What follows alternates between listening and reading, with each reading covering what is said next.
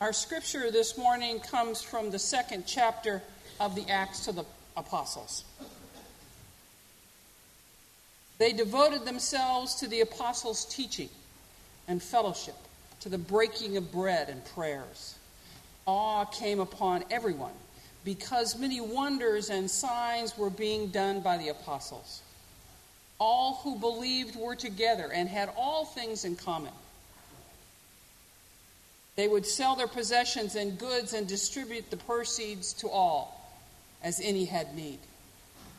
Day by day, as they spent much time together in the temple, they broke bread at home and ate their food with glad and generous hearts, praising God and having the goodwill of all the people.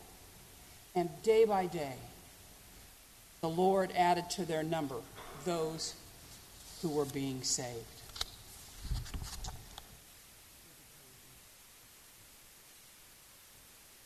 Open our hearts, O God, to hear your word and know your voice. Speak to our hearts and strengthen our wills, that we may serve you today, now, and always. Amen.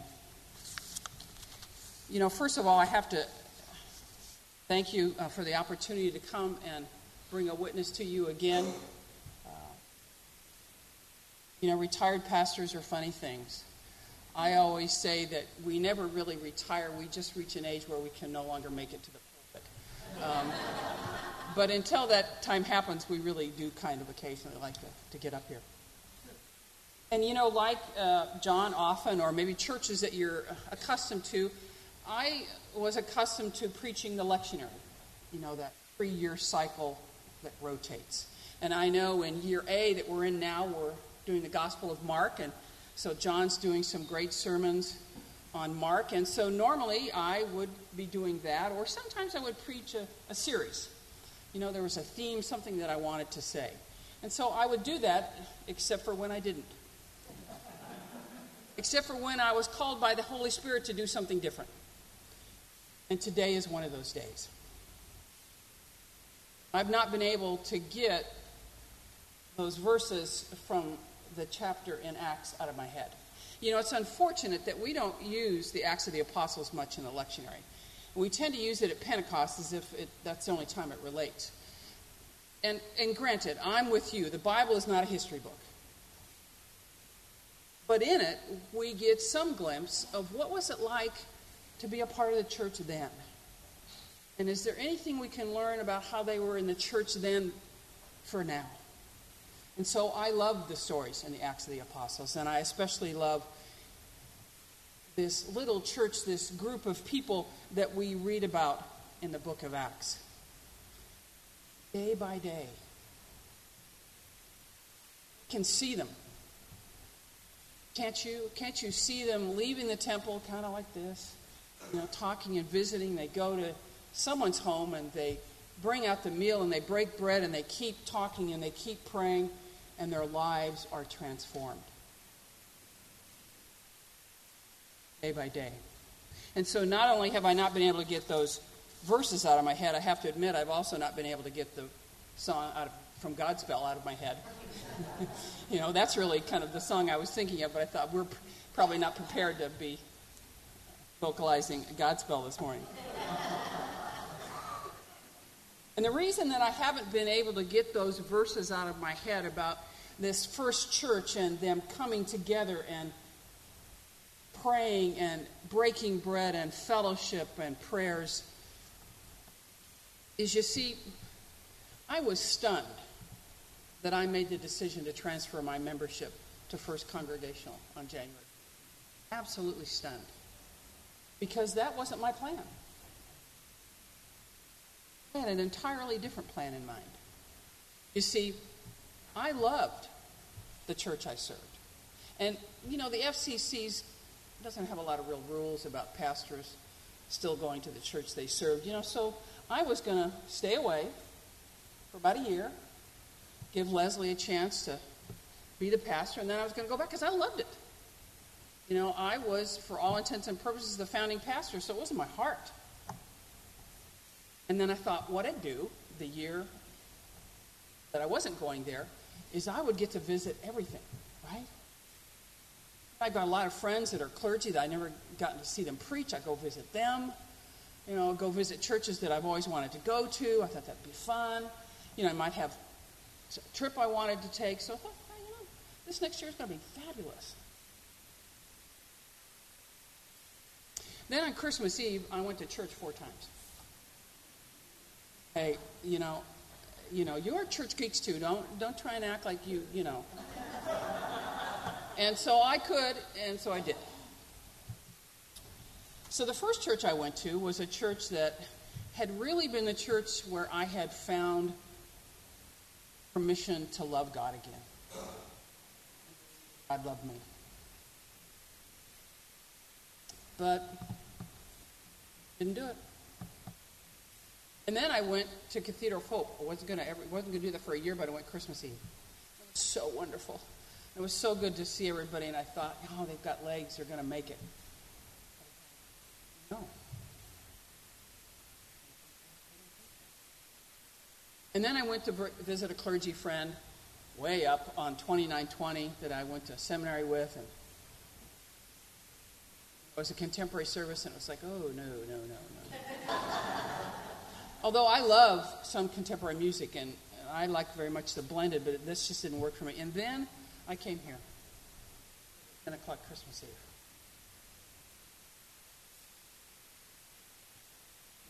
Transformed. I don't know if you were here, but the space was beautiful. And John just gave a touching and moving sermon. And I realized that I longed for a church home. That I needed a place that was home. Even if I wander here and there. Even if I visit and travel. I needed a place to call home. I wanted that feeling again that those men and women had in the book of Acts. That awe and wonder. That joy.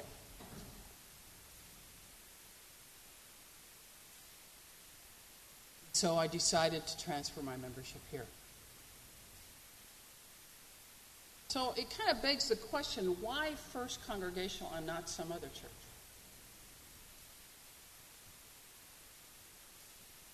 Well, I'm the kind of person that how I've learned all my life, I learn through here, and then it travels down here. But that's not why I joined First Congregational.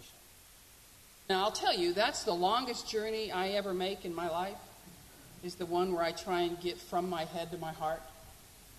But that's not why I joined First Congregational. I didn't join because of the social justice emphasis at first. I didn't join because of the intellectualism and the thinking. I didn't join because of the sense of mission and generosity.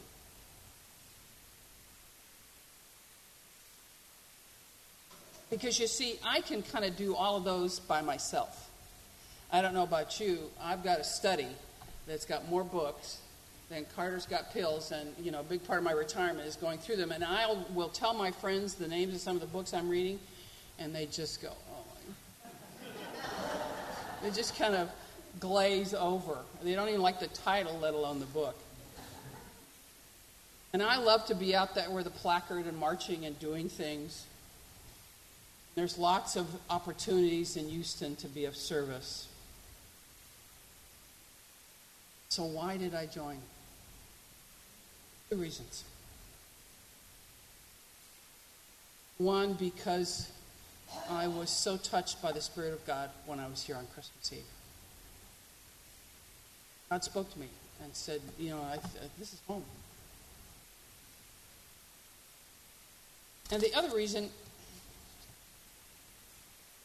is because I had some intimate, vulnerable relationships with people here outside of worship. Now, I knew people at first because I had been a pastor in the association, and I'd been at meetings and different things with them. But I don't know that I would necessarily characterize my relationships with them as intimate, where we had been open and vulnerable with each other. And there was 2 people that I had that kind of relationship with here at First. And one of them is one of the newest members of your choir, because she and I have grieved together. We've been heartbroken together. We've been lost together.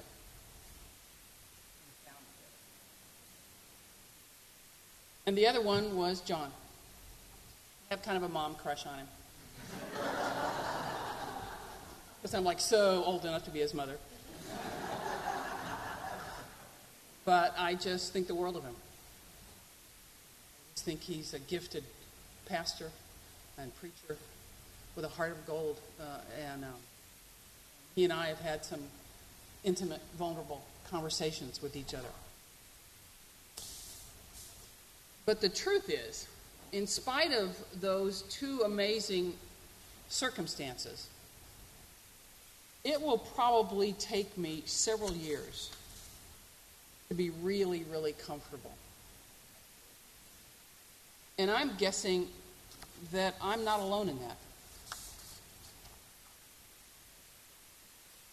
So it begs the question, what is it going to take to make me really, really comfortable at First? And what does it take to make anybody who comes here for the very first time or the first few times really, really comfortable to the point that they want to be a member? I have a couple things. Have you ever had a friend, and maybe you're this way, I'm not, but who is just the consummate hostess, that when they give a party, years ago, and I'll be honest with you, I can't remember whose house I was at, but I was at a dinner party, and they had little Christmas figurines at each table setting. They still have that. It was just this little metal thing, but I was so touched that the hostess was that extravagant in welcoming us to dinner. But have you been to people's houses like that where they answer the door and they follow you in and they say, "We're so glad you're here," and they take you into the kitchen, they say, "Let me get you a drink," and they give you something to drink, and then they show you where they go with you and they show you where the meal is, and they introduce you to people. They spend an inordinate amount of time with you before they spend time with anybody else, and they do that over and over and over again. Have you ever had a hostess like that? Have you ever been a hostess like that? Can you imagine what it would feel like? Now, First Congregational is kind of like a house. It's kind of like a home, where every week, because we're here and because the doors are open, we're inviting guests over every single week. So how are we welcoming them? How are we making them feel as if they're the most important person here? Because you see, one of the things that I believe is that worship really isn't for us. Because you see, I believe that what transforms us and what changes us is small group ministry. That's where our lives are altered. Whether we sing in the choir, whether we help with the children's, whether we do a small group ministry, those things where we spend time in intimate relationships and conversations with people, that's what transforms us. That's where God speaks to us, and that's what makes us want to be a part of in a way that is just inexplicable. Here is where we come and we praise God and we give thanks. But it's creating a space for someone new. It's opening the door and welcoming this stranger to someplace new. And then think about this. How many of you have recently, at least within memory, moved to a new apartment or a new house? Anybody? Now,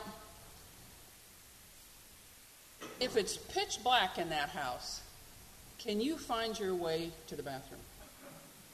Can you find the light switch? I'm guessing you can't. Now, does that mean that you don't love that house? That you don't, you haven't waited your whole life? I live in this really, really small house in Oak Forest. I've been there 17 years. And it's the only home I've ever owned. And I was so excited to buy it. But I was lost when I first moved in. I could not find the light switch. I had to turn on the light to get to the bathroom, and it was like 10 feet away. But now, it's like last night. I was really, really not feeling well, and I eventually had to get up and sleep upright in the chair in the living room. And I never turned on a light. Got out of bed and made it down the hallway and into the chair and turned the heating pad on, and that was it. Because I knew where everything was. Long time for me to know where everything was. And so, can't First Congregational be like a house like that? That if you're new here, you don't know where the light switches are. And nobody tells you. You've got to figure it out on your own. You see, I believe that what drew me to First Congregational are the same things that will keep me here. And that's the power of God, intimate relationships I make outside of worship. But you see, I also was familiar with First before the first time I came, because I'd been to installations here, I'd been to ordinations here, I'd been to association meetings here. I knew people, so I was familiar with First.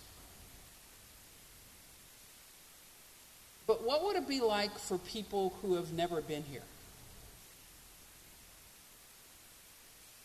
And I've struggled, because here I am, just a brand new member, whether I was going to say this. But the truth is, if the welcome that I received at First was the criteria for my joining, I probably wouldn't have done it. But I didn't need to be particularly welcomed, because I already knew the place. But what about the person that just walks in? Every church struggles for members. Although maybe we don't. Maybe we have enough. Maybe we have more than enough members, and maybe we have more than enough money. And the other thing we struggle with is attracting members that are just a tad younger. Just a little. So that there's a future. There's a tomorrow and a tomorrow for this church. And what is going to bring them into this space and keep them here? Put love on them. We got to treat them as if they're the most important person in the room.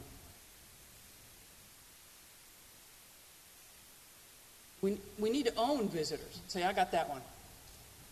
I'll take that one. And we need to escort them down to where we have coffee. Not just point. We need to love on them.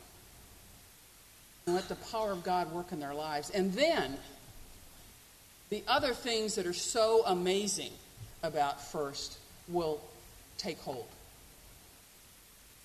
Social justice, our mission, and our generosity, and our thinking, and our inclusiveness.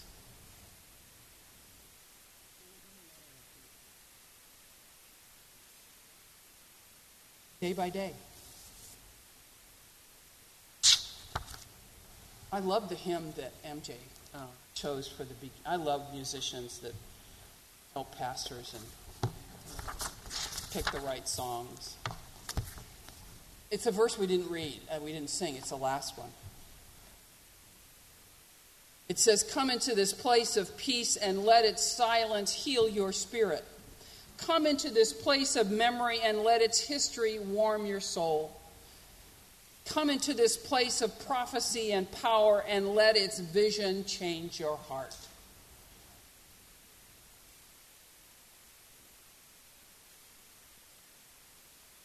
That's who we are.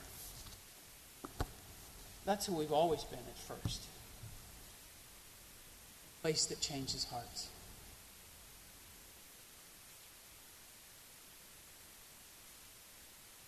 But we got to love on them first.